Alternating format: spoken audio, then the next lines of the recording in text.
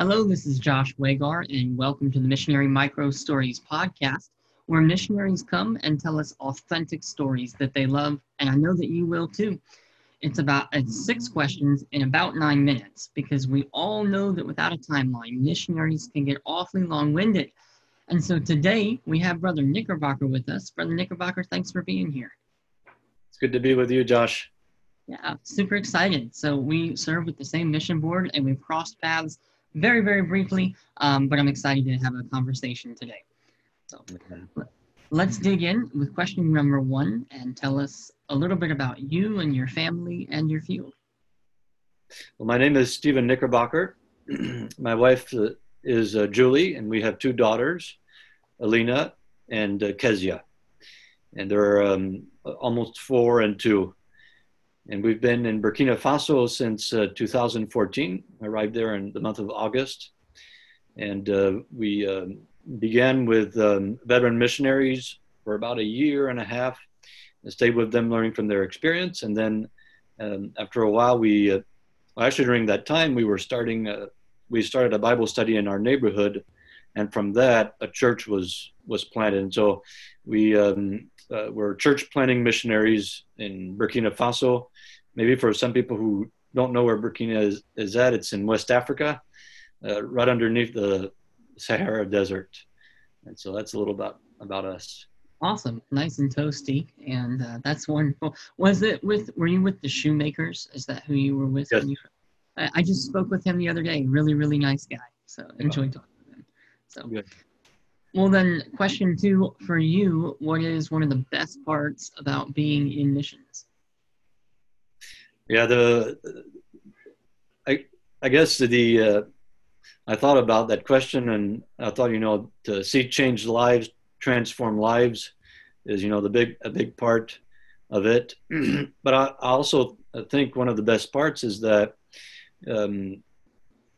so many times we see people have a transformation in their lives, but God is also doing a transformation in our lives.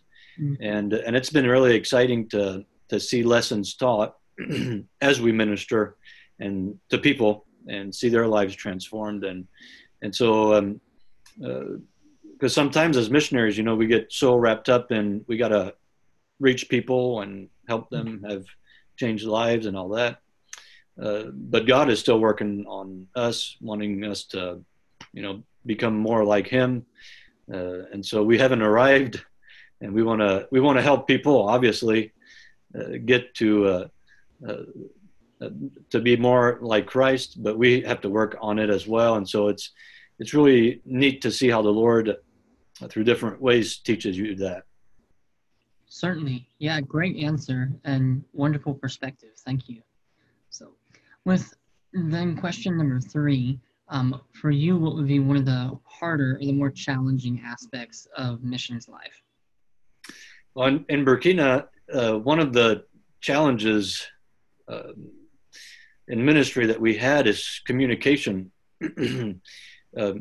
People here or there, they can have up to 3 or 4 different phone numbers.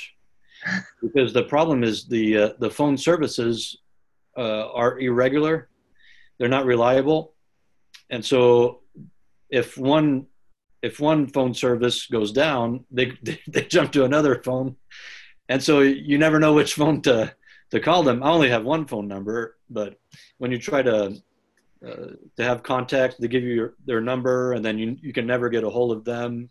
Or if someone comes visit your church and you ask for their number, but you can never get a hold of them. I have found that's one of the biggest frustrations to me personally, because here in America, if you've got somebody's phone number, you're going to get a hold of them. And there's no addresses. You can't visit them because there's no street numbers or street names. They have to give you instructions to get to their place. And so the communication has been one of the tough things for me personally. Yeah, that's super insightful. I thank you for that answer.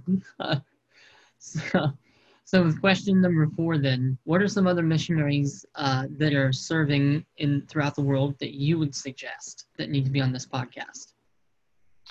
Well, I have several missionary friends in Burkina. I think you mentioned the Shoemaker family. There's also Jason Rischel, who's in Burkina Faso. Um, uh, and then Dallas Brown as well, who's in Burkina Faso. And I've got a friend also in Senegal, which is in West Africa as well, on the coastline, Josh Mead. And so I've got also some good friends in Cambodia, Matt Brown, you know about him. And then Tim Germano in Dominican Republic. And those are some of my friends that I can think of immediately. There's others, but those are a few names. Great, thank you. I look forward to reaching out to them. We are trying to get Brother Rishel on, and then yeah, Matt and Nikki have been on, and so we're looking forward to having them on the podcast when that one views. But yeah, some names I haven't heard of yet, so I'm looking forward to contacting. Thank you. All right, then. Question number 5, kind of the big one everybody's waiting for, is take about 3 to 5 minutes and just tell us a story about your time on the field that means something to you. Yes, thank you for the opportunity. When we started our Bible study in the neighborhood, we would go, and we started that about in 2016, fall of 2016, and we just went door to door to our neighbors, meeting our neighbors, and sharing the gospel with them. And letting them know that if they're interested, there's a Bible study so they can learn more if they have questions and things like that. And we have made a lot of contacts that way. And we had a Bible study started after a few months of going soul winning in our neighborhood. People were just interested, and so we kept going door to door as we were doing the Bible study, just trying to reach out into our immediate neighborhood. And one of the men that we met, his name was Omar, and he was a Muslim, a construction worker, and he was on his break working on a site where we were knocking on doors. And he had a really rough face and looked like he was angry at the world. But nevertheless, we approached he and his co-worker. They were taking a break there, and so tried to track with them and the gospel. And surprisingly, at the end of our conversation, which was rather short, 5 or 6 minutes, he said that he wanted to pray and trust Christ as Savior. And he had never heard the gospel before. He grew up, Muslim, and he was with a girlfriend, living with a girlfriend who was pregnant. Her name is Safi. And the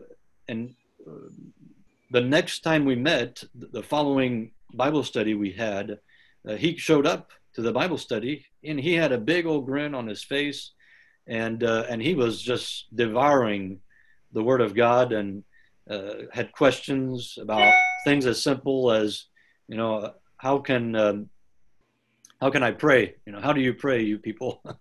Wow. And so told him about that, and just from that time on, even till today, he remains faithful. Just as the Lord has transformed his life. But when we met him, his life was just awful. He barely made ends meet. His girlfriend, she was expecting a child, and so there were certain number of expenses additional that he couldn't take care of. And he thought later on, he told me he thought about leaving his girlfriend with the baby, and just trying to escape from that situation. And obviously they didn't leave.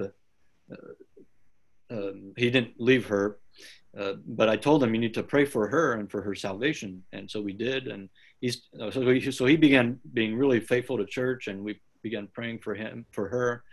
And she thought that he was crazy. He had lost his mind, and he had to, be thrown in the road. We don't have mental hospitals in Burkina, so people are just left to wander, and they're called crazy people. And so she thought that he was one of those people. And well, I went and visited in their home and tried to explain to her what had happened. And so she's the daughter of one of the imams in Burkina, a religious leader in Islam. So for her to have her husband not only just leave Islam but become a Christian was a bad deal for her. And but we prayed for her, and she started visiting the church, being faithful. And then eventually she called me one day asking if I want to become a Christian, what do I have to do? And she said, I'm scared of my dad. You know, how can I deal with that situation? And I told her, you just put your trust in Christ, and we'll take care of the Lord will take care of the rest with the family situation. And and just not only his life has changed, transformed dramatically, but hers as well. And I knew how cold she was at first, and to see her completely become tender toward the gospel and has been really encouraging. Before we left Burkina, my wife was doing Bible studies with her individually, and so it was really encouraging to see the progress. And one of the things that's really exciting is that he's a soul winner. He looks for opportunities to share the gospel. One day, a Muslim man had broken down, and he tried to help and share the gospel at the same time. And the guy threatened him. He said, a few years back, we would have killed you if you would have talked like that. And so he came back to me and was a little stressed about it. And I told him, you did everything right. Just keep on sharing the gospel, and people will respond in ways that are a little threatening, but that's between them and the Lord. And so it's just a love story to see how, it's that the Lord took that situation, which was really, really bad, and then saving Omar, and then later Safi, and then now they sit together in church, which is contrary to culture. Usually all the women sit on one side of the church building and the men on the other side, and they have really become a exemplary couple. And just in the beginning of the year, we were able to do the marriage at the mayor's office, get everything straight as far as that, and had a ceremony at the church. So their testimony, we put a post on our website of their testimony, and so we were really encouraged. That's one of my favorite stories. I refer to it regularly, and so I can see why. I really can.